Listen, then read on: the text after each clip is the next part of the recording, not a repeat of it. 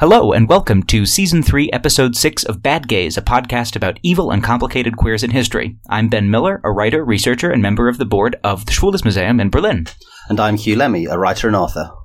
Last week, we talked about Philip Johnson, an architect whose youthful flirtation with fascism helped contribute to his decision to remove all of the sort of political content of modernism from its designs. What are we talking about this week, Hugh? Well, as usual, I'd like to start with a poem. Another one? Yeah. Are there dicks in this one, at least? No dicks. Damn. John Bull has stood for Parliament. A dog must have his day. The country thinks no end of him, for he knows how to say, at a bean feast or a banquet, that all must hang their trust upon the British Empire, upon the Church of Christ. The ghost of Roger Casement is beating on the door. Today's subject was, at the height of his career, a national hero in the UK, knighted by George V. His life ended as a traitor and a pervert, executed by hanging in Pentonville Prison, before being thrown in an unmarked grave in the prison yard, his body covered in quicklime. His name was Roger Casement, and his rise and fall tells of Britain's hypocritical relationship with imperialism and colonialism. The poem was by William Butler Yeats, published a few years after he died. Roger Casement was born in 1864 at the family home in Sandycove, a very pretty seaside suburb south of Dublin in Ireland. As we discussed in previous episodes on James VI and First, and earlier this season on Castlereagh, Ireland was at the time part of the United Kingdom, and like Castlereagh, Casement was born into an Anglo-Irish family. The family were middling sorts. His father was a captain in the Royal Dragoons who had fought in the First Anglo-Afghan War in 1842. A devastating defeat for the British East India Company. For the first 200 years of British colonisation in the Indian subcontinent, the wars of conquest were fought by the army and navy of a joint stock company, the British East India Company, who administered the colonies rather than the British state per se.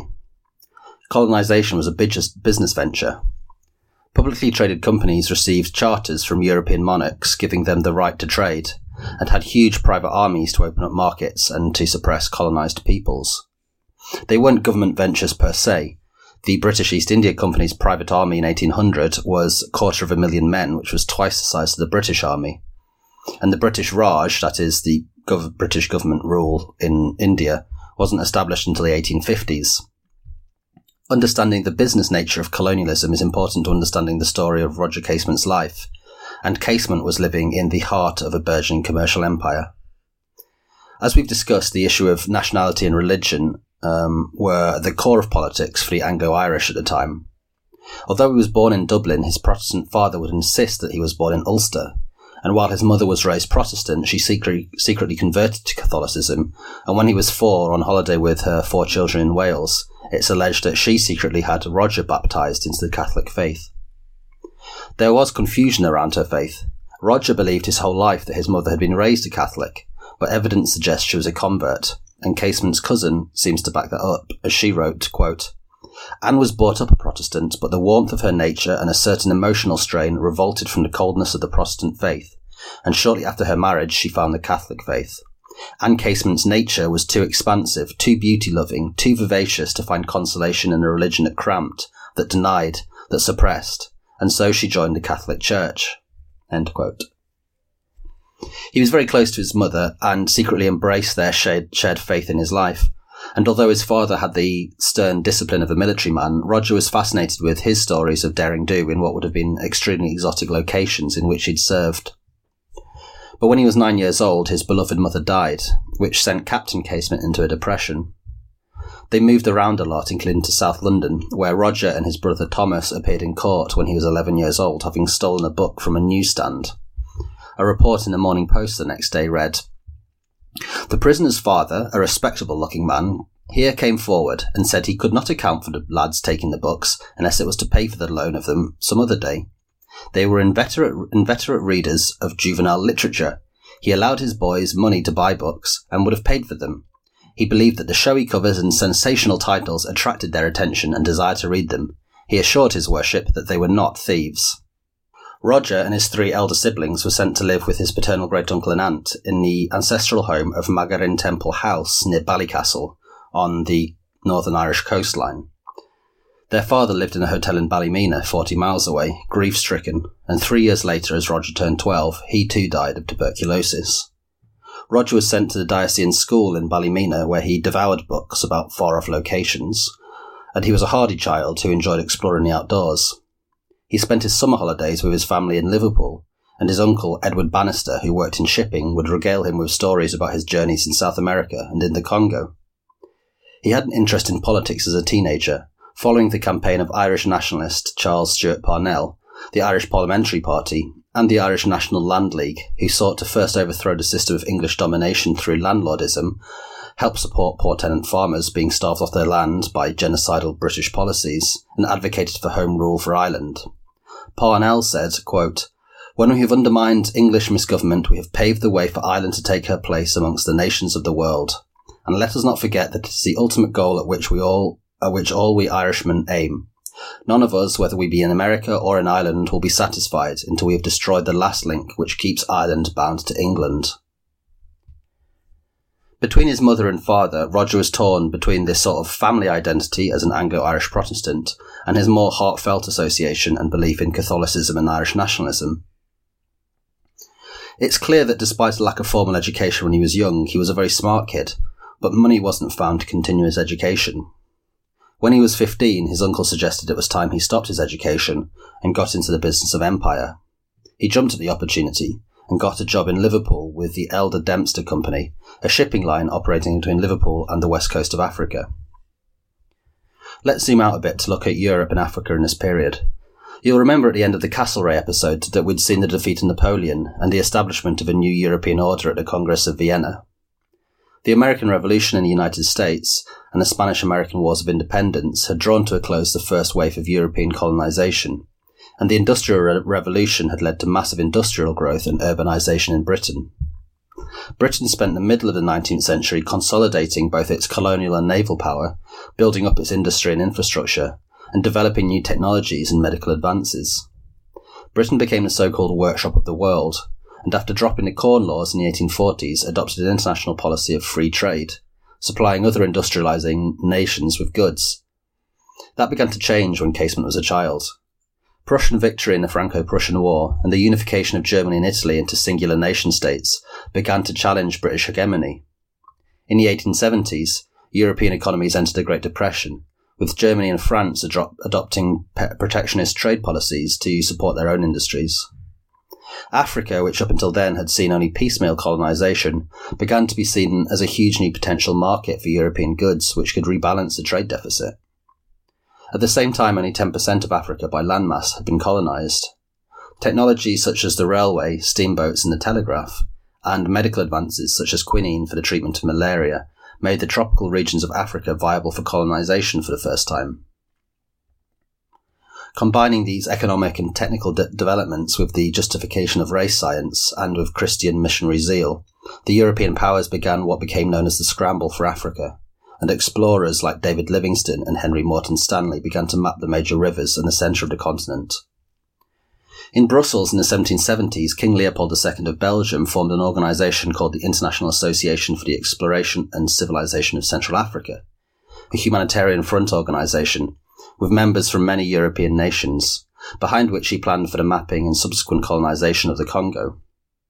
We should need to point out that Central Africa was not unoccupied or unexplored. Millions of people lived in the area around the Congo River, and many of the kingdoms and nations in the region, including the Kingdom of Congo, had made treaties with the British and the Portuguese. The British attempted to cut off access to the sea for the Belgians and became increasingly worried when a newly unified Germany began colonising areas in southwest Africa, as well as worrying that French colonisation in North Africa threatened access to their newly opened Suez Canal, and hence trade routes to India.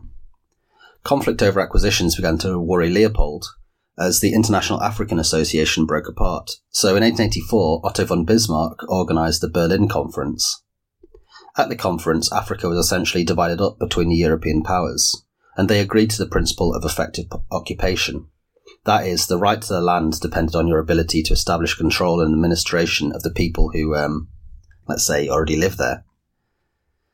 This was the context in which General Gordon was involved, if you remember, last season, in the occupation of the Sudan. The Land Leopold's new association, a successor organisation to the front organisation called the International Association of the Congo, fell under Leopold's personal control. Not Belgians, but Leopold's. It was given the name of the Congo Free State, and Leopold ruled it as his personal private property. So as usual, the rule applies that the more adjectives there are in the name of a country, the more of a lie it is, right? The Congo Free State is the sort of personal fiefdom of this genocidal king. Exactly, yeah. Following the end of his work as a ship's purser, Casement, who was just 20 years old, got a job in 1884 working for the International African Association in the Congo. Leopold's humanitarian mission, itself deeply racist anyway, was even then just a cover for his drive for economic exploitation. The land in the Congo was perfect for the cultivation of naturally occurring rubber vines. The rubber was rare and could command huge markups in Europe, but it needed to reach the coast to be loaded onto steamers for the European market, but the bottom 200 miles of the Congo River was impossible to navigate due to waterfalls. Casement's role was to survey the land to establish a new railway to connect the upper Congo to the sea, and to help oversee its construction. While there, he met two men who would have a significant impact on his life. The first was the captain of a steamer that navigated on the Congo, a British-Polish merchant marine called Joseph Conrad. Casement and Conrad had both come to the Congo motivated by the same sort of racist Christian ideologies of civilizing the region through trade and religious conversion. But upon seeing the way the Congo Free State was administered, both began to become horrified by their complicity in it. Conrad would soon stop working as a ship's captain in order to become a writer, and in 1899 he wrote an itself deeply problematic novel set against the background of the colonization of the Congo, called The Heart of Darkness. And that book, people may know that book or may have encountered that book, and there's also excellent kind of criticism of the limits of the present or implied anti-colonial critique in that book, in an essay, famous essay by the Nigerian writer Chinua Achebe. Yeah, called An Image of Africa. The second man he met was another young British explorer named Herbert Ward. Ward and Casement were only a year apart in age and became firm friends. Ward attested to Casement in more than glowing terms. "Imagine a tall, handsome man of fine bearing, thin, mere muscle and bone, a sun-tanned face, blue eyes and black curly hair. A pure Irishman he is, with a captivating voice and singular charm of manner. A man of distinction and great refinement, high-minded and courteous, impulsive and poetical. Quixotic, perhaps some would say, and with a certain truth, for few men have shown themselves so regardless of personal advancement." What's he doing later? He would also later write of Casement, "No man walks this earth at the moment who is more absolutely good and honest and noble-minded." And his physical description of Casement is very accurate. In all the photos we have of Casement, he is quite astonishingly beautiful. And I do please, Hugh was showing me pictures as we were researching this episode. Google Roger Casement. Yeah, your eyes will thank you. He's extremely handsome. Very just... dreamy. The two remained friends for almost 30 years, although there's nothing to suggest that they were anything more. In fact, as we shall see later, Casement appears to have had rather different tastes. Casement left his work for the Congo Free State and joined the British Colonial Office. It's another great institution. In 1895, he was made Her Majesty's Consul in Maputo, in modern-day Mozambique, and in 1901 he was transferred to the French Congo. 2 years later, the Balfour government in Britain commissioned Roger to write a report on the human rights situation in the Congo Free State. For weeks, Casement travelled around the region, interviewing workers on rubber plantations, soldiers and overseers. Having worked as part of the colonial system in Congo Free State, he surely knew what he was looking for. Now, why would the Colonial Office at that time want to report on the human rights situation? Was this the sort of inter-European tension where the British are trying to present themselves as better or more humane colonizers than the Belgians? I think that was part of it. I mean, we can discuss that a bit later, but I think also there was an element of keeping check upon the things that were agreed upon in the Berlin Conference. Because, for example, part of the agreement of the Berlin Conference was that Leopold could administer the Congo Free State, but had to allow for free trade to pass through all its rivers. So I think that was probably part of it. Mm-hmm. And for almost 2 decades, Leopold had run the Congo Free State as his own private colony. To meet Europe's growing demand for rubber, he'd instituted a corvée system of statute labour. By decree, the Congo Free State dictated that any land without a house or cultivated garden on it was the property of the state. Leopold then allocated the land, which was rich in natural resources, and particularly in rubber, to private companies as concessions. On the plantations run as concessions, law didn't govern the treatment of labourers. The demand for labour was high, so the state demanded labour from Congolese people as a form of taxation, creating the so-called red rubber system, which was essentially a slave society where people were forced to work.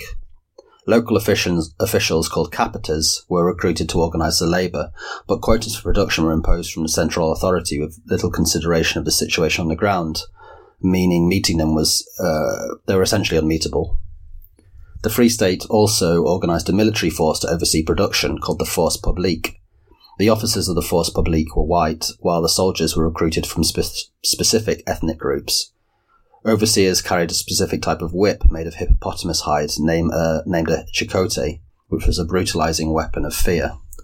And this is where I'm going to step in and say that for maybe the next 2 or 3 minutes or so, we're going to have some very graphic descriptions of how brutal the system was. So listeners who don't want to hear that might want to skip ahead a few minutes in the episode. Yeah, I've tried to sort of limit it to explain the nature of the system of production and how terror was used, but it is, and not to go much further than that, but it is a horrendous story. The production of rubber was a tough job anyway. It involved spending days holding stress positions in trees, and often the workers would smother their skin in the latex to make it dry, which was the only way to make it dry before they sort of removed it, which was very painful. And the red rubber system was one of extreme brutality. There was little to no central oversight, just central production quotas, meaning plantation managers in the Force Publique instituted various different informal systems of punishment to ensure that the labourers worked, including hostage-taking, murder and mass rape. The white authorities began to worry that the ammunition that they'd supplied to the Force Publique soldiers, which was imported at great expense, was being used for hunting. So they implemented a new system for ensuring labourers worked and that no ammunition was wasted. If the quota wasn't met, the plantation manager must supply the severed hands of those who he'd punished for underproduction. The quota of severed hands became easier to meet than the quota of rubber. Historian Peter Forbath wrote, quote, "The baskets of severed hands, set down at the feet of the European post commanders, became the symbol of the Congo Free State. The collection of hands became an end in itself. Force Publique soldiers brought them to the stations in place of rubber. They even went out to harvest them instead of rubber. They became a sort of currency. They came to be used to make up for shortfalls in rubber quotas, to replace the people who were demanded for the forced labour gangs, and the Force Publique soldiers were paid their bonuses on the basis of how many hands they collected." End quote. The hand was supposed to prove that the worker had been murdered, but soldiers would actually just amputate hands of living workers and of their families in order to save their ammunition. The mutilation and murder of workers, the seizure of land, and the forced labour meant families couldn't produce enough food to survive, and so famine ensued. The white colonisers then kidnapped the orphaned children of their own victims and forced them into child colonies, where they'd be raised as more reserve labour. And I assume that absolutely no one was ever held responsible in any meaningful way for this system of enforced, brutal exploitation and murder. No, I read about one trial where one of the guys who ran one of these plantations was sentenced for the murder of 60 workers, and he got 5 years in prison. Fucking vile. Mm-hmm. So Casement documented all of these abuses and worse for the first time, really being made public. He was sort of a whistleblower of the time. He made a very conservative estimate that 3 million people had died or been murdered under Leopold's regime. Casement's collaborator, the journalist E.D. Morel, claimed that 20 million people had died.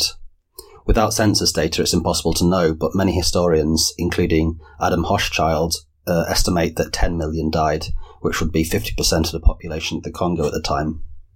It was a period of rapacious and truly evil greed, the whole of colonialism in a microcosm of racist terror and brutality. The Casement report on the enslavement, mutilation and torture of natives on the rubber plantations caused an outcry, although many business owners trading with the Free States refused to change their policies. The Belgian Parliament ordered its own independent inquiry of the King's Colony, which backed up Casement's findings.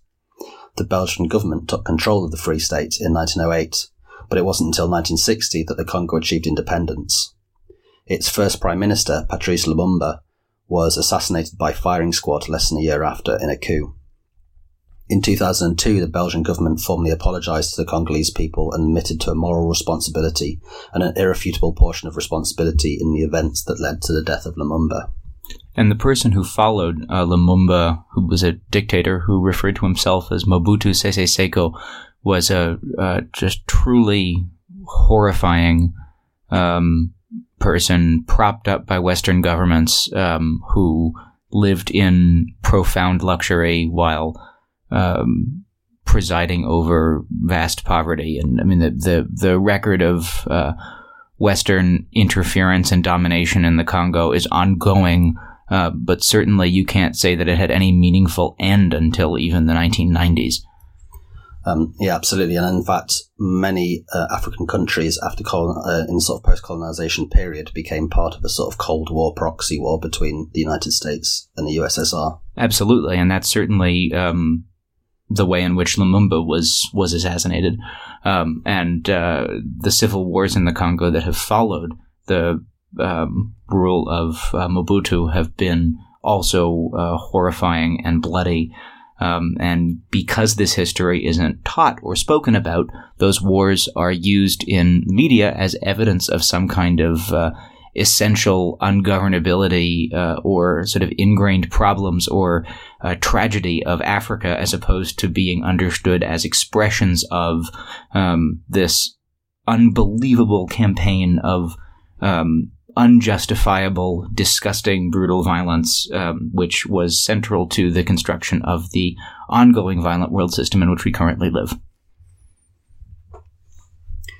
In 1906, the Foreign Office sent Roger to Brazil, where he rose to become the Consul General in Rio de Janeiro.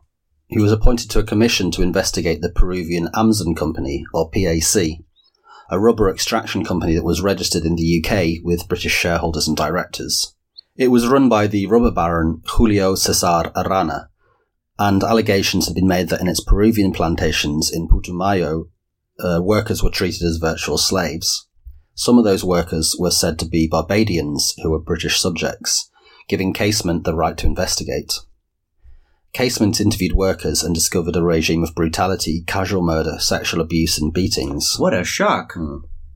According to the Irish journalist Fintan O'Toole, quote, "The report, published as an official government document in 1912, is a brilliant piece of journalism, weaving together a detailed account of the workings of the rubber trade with first-person statements from victims and perpetrators of atrocities. Never before had distant colonial subjects been given such personal voices in an official document. The semi-official London Times proclaimed that Casement has, quote, deserved well of his countrymen and of mankind. A long sermon was preached at Westminster Abbey, praising Casement for exposing the most infamous oppression that has ever served the interest of cupidity or strained the record of despotism." Arana and the Peruvian government promised reform. Casement returned a year later to say there had been improvements, but there hadn't. Writing in his report about the use of pillories as punishment for workers, he said, "Men, women and children were confined in them for days, weeks and often months. Whole families were imprisoned. Fathers, mothers and children, and many cases were reported of parents dying thus, either from starvation or from wounds caused by flogging, while their offspring were attached alongside of them to watch in misery themselves the dying agonies of their parents." Now again, why is the British Foreign Office and the British Colonial Office sending Casement out to do this kind of investigative work? Does it have to do with Britain's desire to sort of portray itself or to understand itself as the sort of more humane colonizer?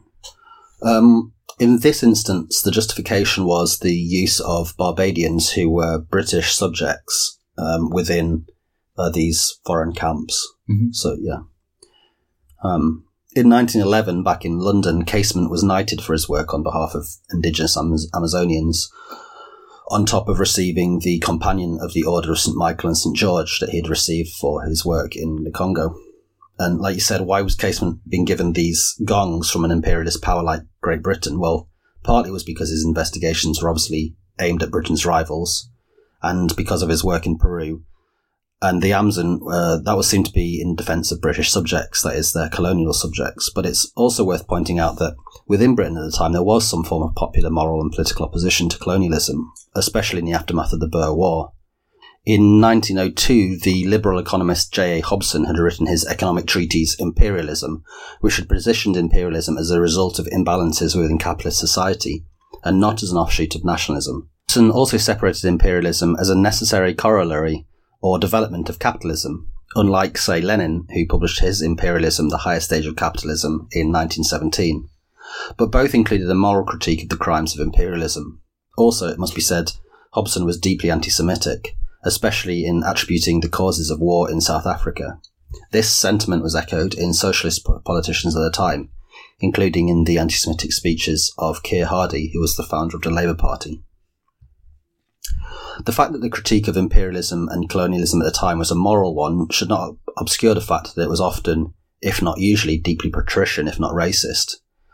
Much of the Christian white moral critique revolved around a sort of racist idea of a duty of care to lesser races, a mirror of the white man's burden that was itself a justification for colonialism in the first place.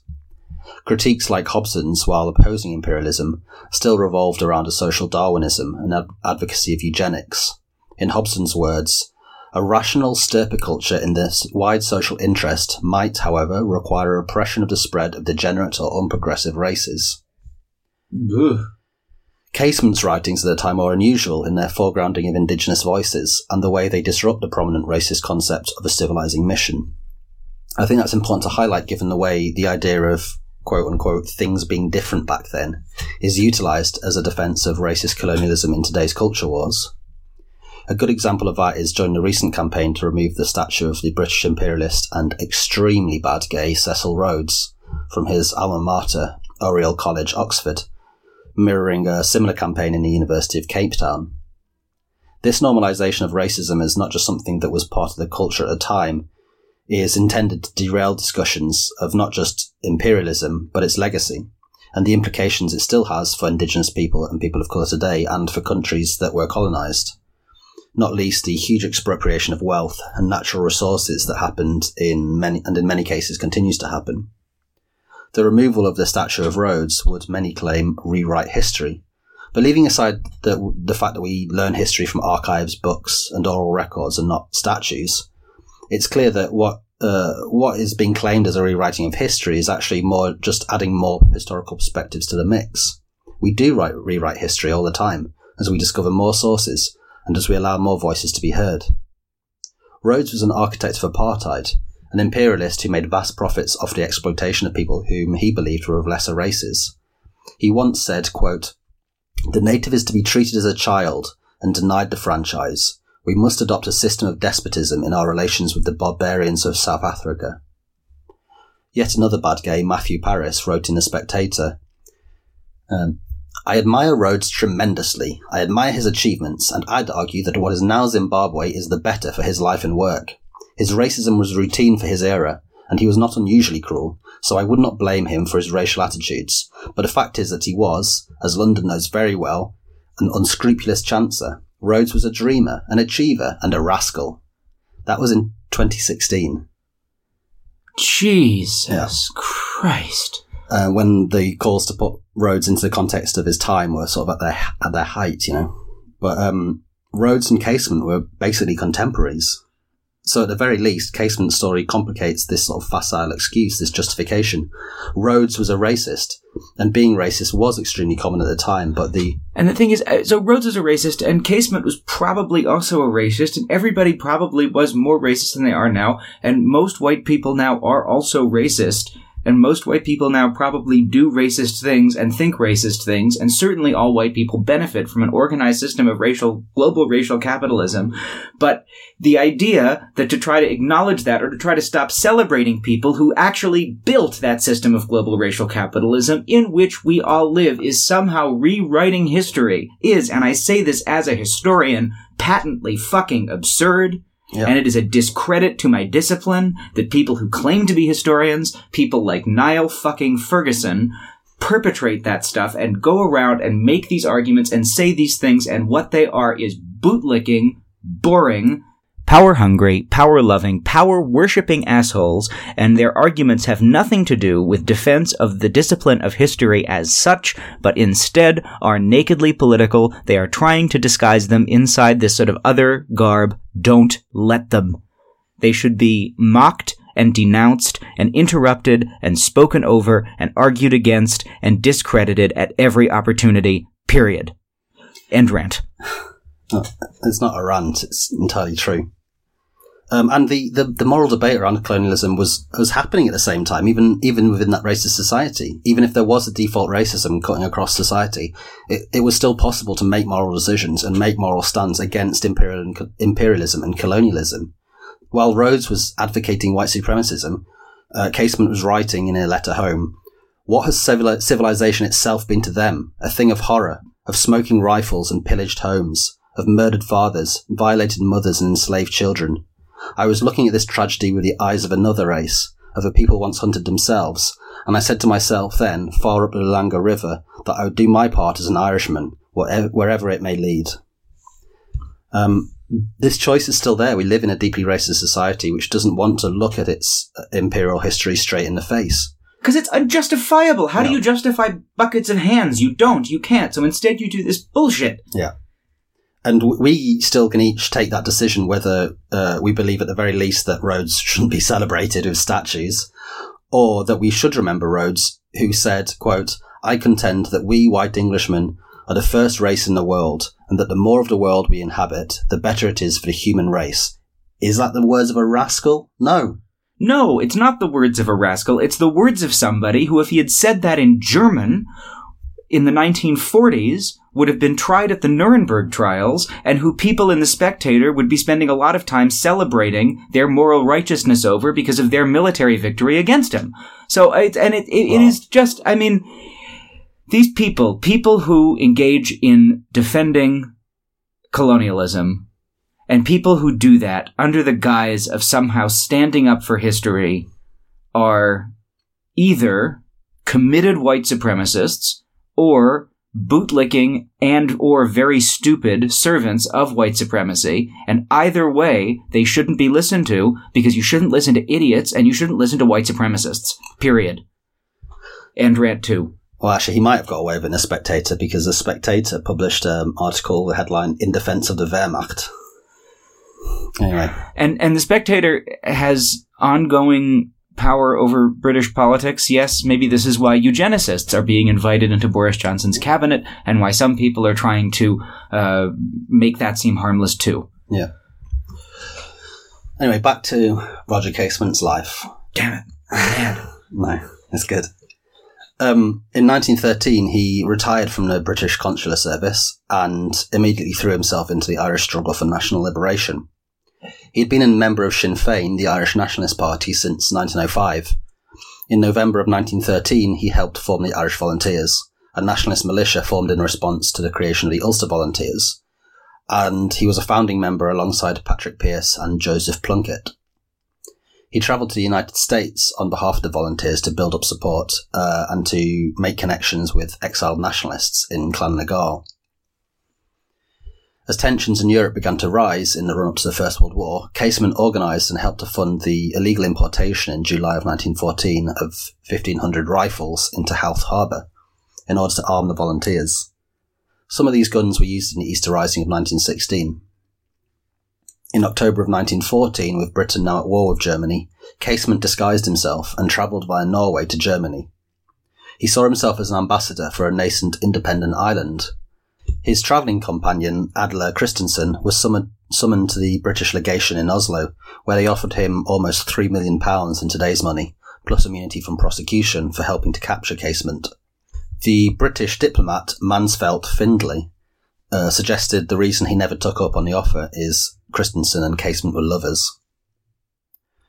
Once in Germany, Casement negotiated with the Germans and achieved an agreement in case of a German invasion of Britain, the text of which reads, The imperial government formally declares that under no circumstances would Germany invade Ireland with a view to its conquest or the overthrow of any native institutions in that country.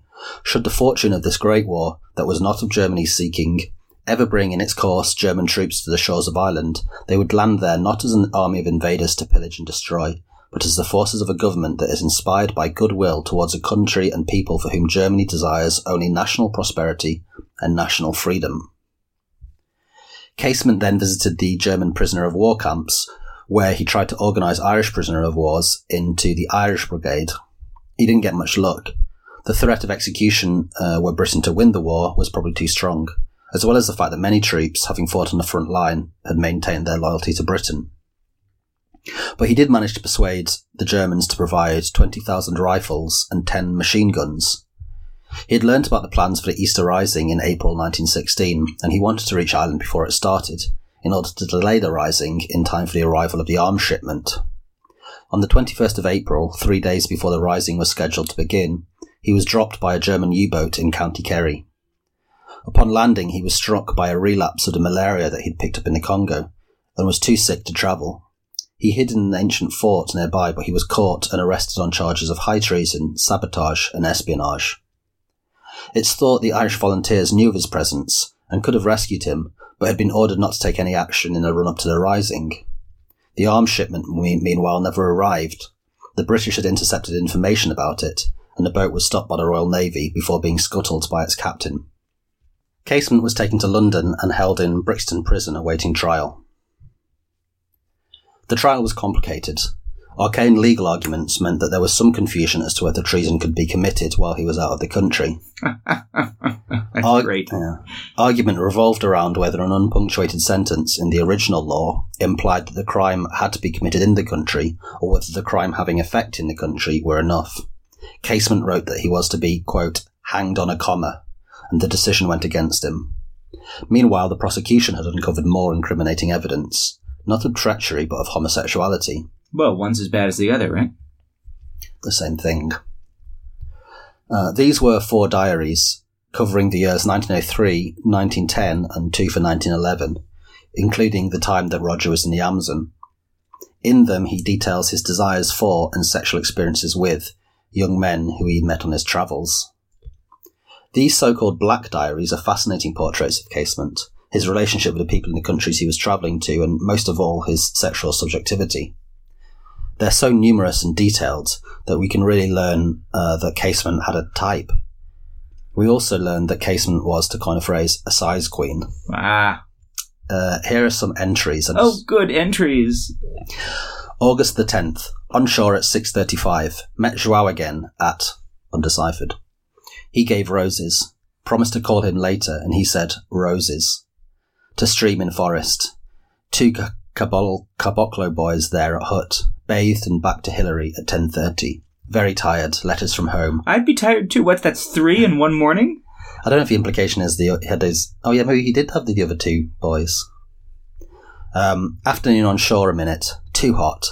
Then after dinner to Big Square, and all over the place, including Baptista Campos, but none, although several possible types.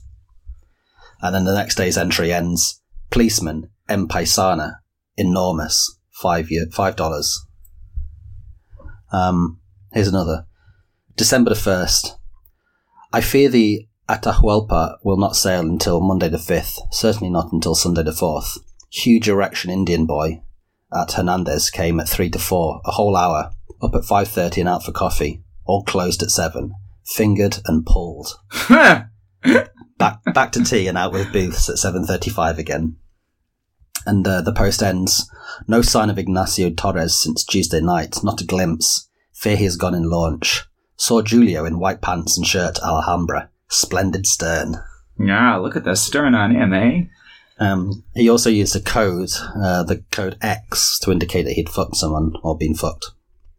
So Gabriel Ramos, X, deep to hilt, which ends in very deep thrusts. As I would hope it did. Here's another one from February 28th. Deep screw into hilt. Mario in Rio, 8.5 plus 6 inches. $40. Hospederia Ruada Hospicio, $3 only, fine room, shut window, lovely, young, 18 and glorious. Biggest since Lisbon, July 1904, and as big, perfectly huge. Nunca veo mayor, nunca. And then 2 days later, on March the 2nd, arrived Sao Paulo, Antonio $10, Rua Direita, dark followed and hard. Teatro Municipal, breathed and quick, enormous push, loved mightily, to hilt, deep X. Here's another one. Agostino kissed my name, kissed many times. Or another one, splendid erections, Ramon $7, at least 10 inches. My goodness gracious me. These are complicated relations, both due to the sort of racial hierarchies of the society that he was moving in, the sort of wealth and power discrepancies, and to the fact that Casement was usually paying for sex. Yet the accounts are marked by a tenderness and a refusal of many of the racial distinctions that were made at the time. But again, here there is a power and ability to choose, to cast certain bodies as desirable, as fetishized, that occurred within the framework of colonial and racial power. I think here's a good time to read a short passage from the Irish writer Fintan O'Toole on the relationship between Casement's homosexuality and his anti-imperialist politics, which he wrote in his review of Mario Vargas Llosa's novelisation of Casement's life. Quote, "Consider an important early incident in Casement's career in Africa. In the Congo, he witnessed a young native man being so cruelly flogged at the behest of the Belgian officer, Emile Franchi, that he was literally cut to pieces.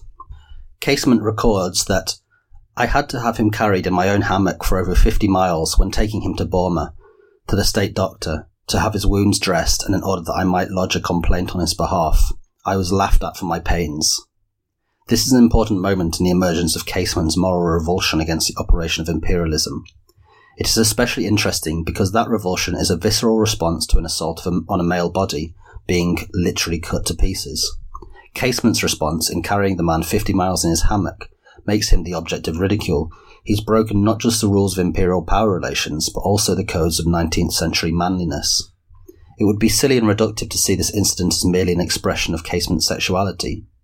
Equally, however, it ought to attract the novelist's imaginative sympathy as a moment in which Casement's love of the male body and willingness to be unmanly fuses with his horror at cruelty and injustice." The writer W.G. Sebald, in his novel Rings of Saturn, wrote, "We may draw from this the conclusion that it was precisely Casement's homosexuality that sensitized him to the continuing oppression, exploitation and destruction across the borders of social class and race of those who were furthest from the centres of power."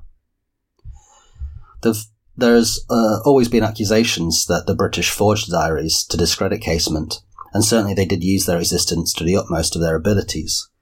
The British government shared some memoranda when Casement was still on trial regarding the diaries, which went, "Casement's diaries and his ledger entries, covering many pages of closely typed matter, show that he has for years been addicted to the grossest sodomitical practices.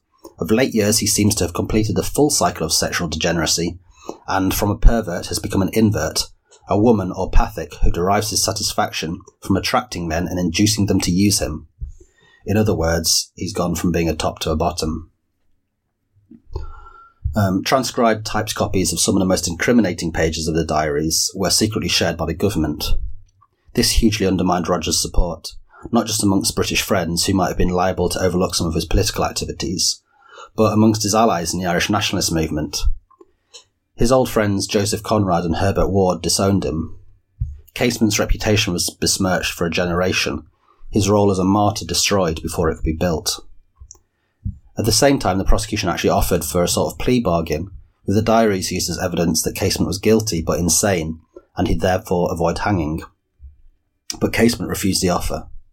Appeals were made for his clemency, including from Arthur Conan Doyle, Yeats and Judge George Bernard Shaw, but to no avail. He lost his appeal, was stripped of his knighthood, and was sentenced to death. He was hanged by the British state in Pentonville Prison on the 3rd of August 1916, at the age of 51. Father Carey, the Catholic priest who attended to Casement in his prison cell on the day of his execution, said Roger was a saint. We should be praying to him instead of for him. The executioner, Albert Ellis, later said, "He appeared to me the bravest man it fell to my unhappy lot to execute." We're on Season 3 of our show, and we can't believe how much support we get from our listeners. Thank you so much to those of you who already support our Patreon. This season, we've launched a new website at badgazepod.com. There you can find our back catalogue of episodes, a link to support us on Patreon, and t-shirts. Beautiful t-shirts that say Bad Gaze or Evil Twink Energy in black on white or white on black. They cost €20 plus shipping, and €2 from each purchase goes to the Outside Project, a grassroots group that has organized a collectively run community LGBTIQ+ crisis and homeless shelter and community center, the first of its kind in the UK. And for our Patreon donors, we're adding new levels. For $5 a month, we'll send you our monthly newsletter of recommended reading, and high levels get free shirts. Thanks so much for your support. Again, all that good stuff, Patreon, t-shirts, episode archive is available at badgazepod.com and linked in the show notes. That's badgazepod.com. Well, that's an incredible story, Hugh, and thank you so much for telling it so well, as always. I want to start by asking about this question of reputation. And I sort of know the answer to this question because my own academic research is about gaze-like casement, people who kind of forged out of either personal experiences or out of anthropological or ethnographic data large portions of the kind of identity system of modern metropolitan homosexuality. And so Casement sort of lost his reputation potentially as an anti-colonial hero because of the Black Diaries, but he gained a reputation to some extent as a gay hero. I mean, I know I've run into descriptions of him or discussions of him in a lot of kind of gay liberation era texts of the 70s. Are you aware of that starting even earlier in the UK? Or no, the Black Diaries weren't actually published until the 1950s. And I don't think a fully unexpurgated version was published until this century, in fact. I am aware, again, of him becoming a hero around the 1970s for gay men. But I think, again, like you said, it was very complicated. He was repatriated. His body was repatriated from Pentonville prison to Ireland in the 1960s, and he was given a ceremonial funeral at which Eamon de Valera, who was the last remaining survivor of the Easter Rising, was present. So, despite the diaries being in common knowledge at that point and having been published, he had at that point sort of regained his reputation as an anti-colonial hero within Ireland, rightly so. I think the relationship between his reputation as a gay hero and an anti-colonial hero is really interesting. I don't often see them tied together necessarily. There are some books, obviously, and more, but there still seems to be this tension between people who say like he was an anti-colonial hero, and it's sad that they tried to destroy his reputation with this, rather than reading now, which is that like he was an anti-colonial hero and a gay hero, and his Black Diaries in no way besmirch his reputation. They're part of who he was, and indeed, as Colm Tóibín was writing, and Fintan O'Toole was writing, and W.G. Sebald were writing, that his sexuality was an intrinsic link to his understanding of oppression and his shift away from British imperialism. Yeah, I mean, I think the only extent to which they would besmirch his reputation in my book would be to the extent that there are all kinds of, at the very least, problematic or uncomfortable power discrepancies or power differentials in the ways that these bodies, Casement's body and the bodies that people is having sex with, are being kind of parsed and understood and made available to one another. And I think there is this kind of moment in the 1970s, certainly, at least in the U.S. context. You think about the kind of circle of gay liberationists in the Bay Area that comes up around Gay Sunshine, the newspaper and the press. And these are people who I think really understand themselves in Casement's mold. They understand themselves as being what they would at that time call third world liberationists. But at the same time, these are white men often who are publishing excerpts of or sort of books of, whether it's supposed to be Latin American or African gay literature, assigning that literature that they're publishing and translating to categories like gay without doing too much thinking about the ways in which that category itself is related to this oppression of third world people that they want to get rid of, and also kind of fundamentally understanding black and brown bodies in these exoticized ways that are their own form of racism.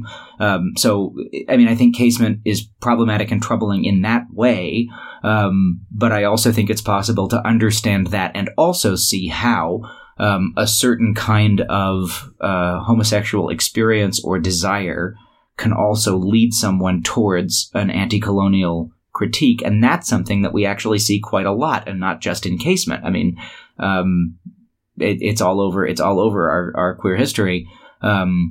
Think about T.E. Lawrence, who we profiled on this show, who I think has a similar kind of anti-colonial critique to Casement, who ends up being working for a lot of the same kind of colonial institutions that Casement does. Listeners might recall that Lawrence wanted to write a biography of Casement after Casement's execution, but was frustrated from doing it because you couldn't get your hands on a copy of the unexpurgated Black Diaries, and Lawrence basically decided, hey, if I can't read the good stuff, I'm not going to do the biography. But that was going to be a project of Lawrence's in the 1920s. Yeah, absolutely.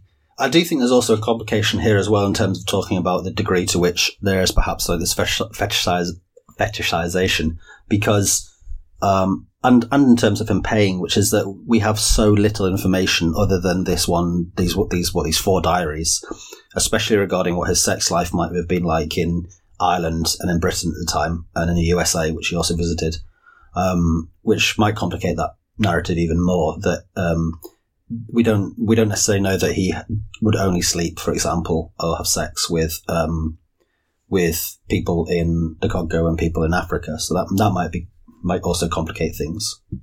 Yeah, and I mean, the other thing is it's not as though he was, I mean, a lot of the gay publications of Casement's time in, for example, Weimar Germany are circulating kind of eroticized images of or descriptions of black and brown people, and part of the kind of racialized problematic that you can analyze there is the fact that these images are being circulated, and it's this kind of media economy in which a certain image of the whether it's the noble savage or the kind of sexy, dusky native or some combination of the two is being kind of promoted or circulated, and Casement isn't doing that. I mean, the diaries are very much not intended for anyone else's consumption other than his own, although we also don't know much about how he actually interacted with these bodies.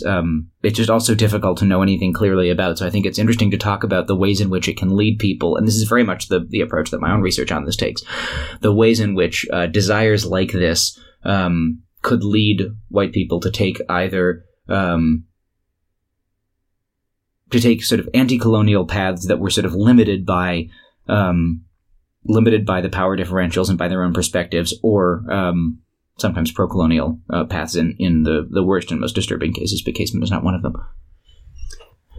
Can we connect Casement with any of the other kind of gay, prominent homosexual people of his time? I mean, fellow beautiful English leftist snack Edward Carpenter, for example, or anyone like that? Are there any kind of letters or other kinds of interactions that you've been able to get any detail on? Not that I've found any evidence of. It appears that because he was travelling so much, I imagine that probably confused things a bit, and also because a lot of his letters are obviously focused on his dealings with Irish nationalists, of which whom he was like closely associated with throughout the 1910s, or 1905 to 1910s. Interesting. And then one more question. So you mentioned that sometimes he was seen as this anti-colonial hero who had been unfairly besmirched by these gay rumors. Besmirch me, daddy. Is there any evidence that any of that might be true? I mean, some of the other gays that you've profiled this season have been questionably gay. What do we think about Casement? Is there any chance that this was all kind of cooked up to discredit him, or not that it should discredit him, but at the time it would have? I mean, if you wanted to discredit someone at the time, you could. This would be a pretty good way to do it. It's an ongoing debate. There are still people who claim that they were forgeries, and there are still now probably more people who would claim that they're probably real. In my opinion, from what I've read and what I've read of his diaries and discussions around it, I think that the evidence pretty firmly comes down on the fact they're real. For a start, they're pretty complete. They match the details of his actual diaries. It seemed that he was sort of keeping 2 diaries. One, which is his white diaries, which were covering his actual government business at the time as a consul. And they feature like a lot of information as well. So whoever's written, if they've been forged, they've gone to a great effort to insert the sort of sexual details alongside a lot of other sort of information, gossip, discussions of what was happening at the time, most of which match up. They seem to make sense. There are discrepancies, but there are also discrepancies that could be produced by this fact that this guy was traveling around writing 3 diaries every night, tired, et cetera, et cetera. Secondly, for me, if they are forgeries, then I think the forger was gay, because the way that Desire is described and elucidated in it is not some like Whitehall bureaucrat who's having to forge something. Like I don't think at this time the idea of a size queen is not. I mean, now maybe people would know that, but like this is not a moment when people are going to be like, oh, when someone would have known that 8 inches was something that would have had some kind of gay currency. And, the description up to the hilt and the roses and, the thrusting. This is a pornographic mindset.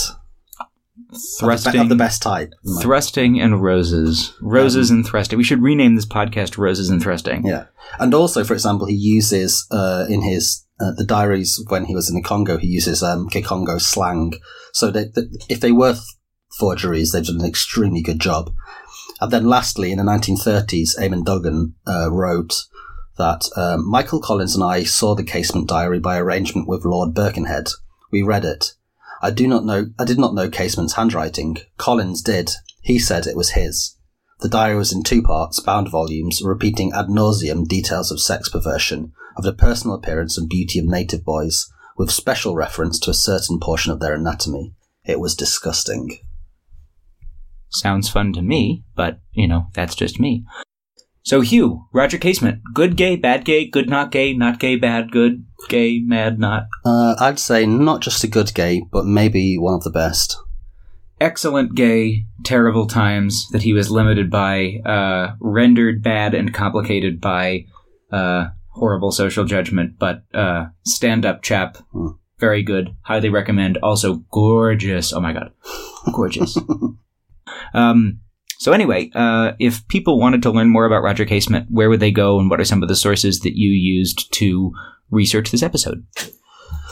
So the main source on the Black Diaries is by Geoffrey Dudgeon, which is called Roger Casement, The Black Diaries, which is the unexpurgated version, with a study of his background, sexuality, and Irish political life that goes into quite some detail.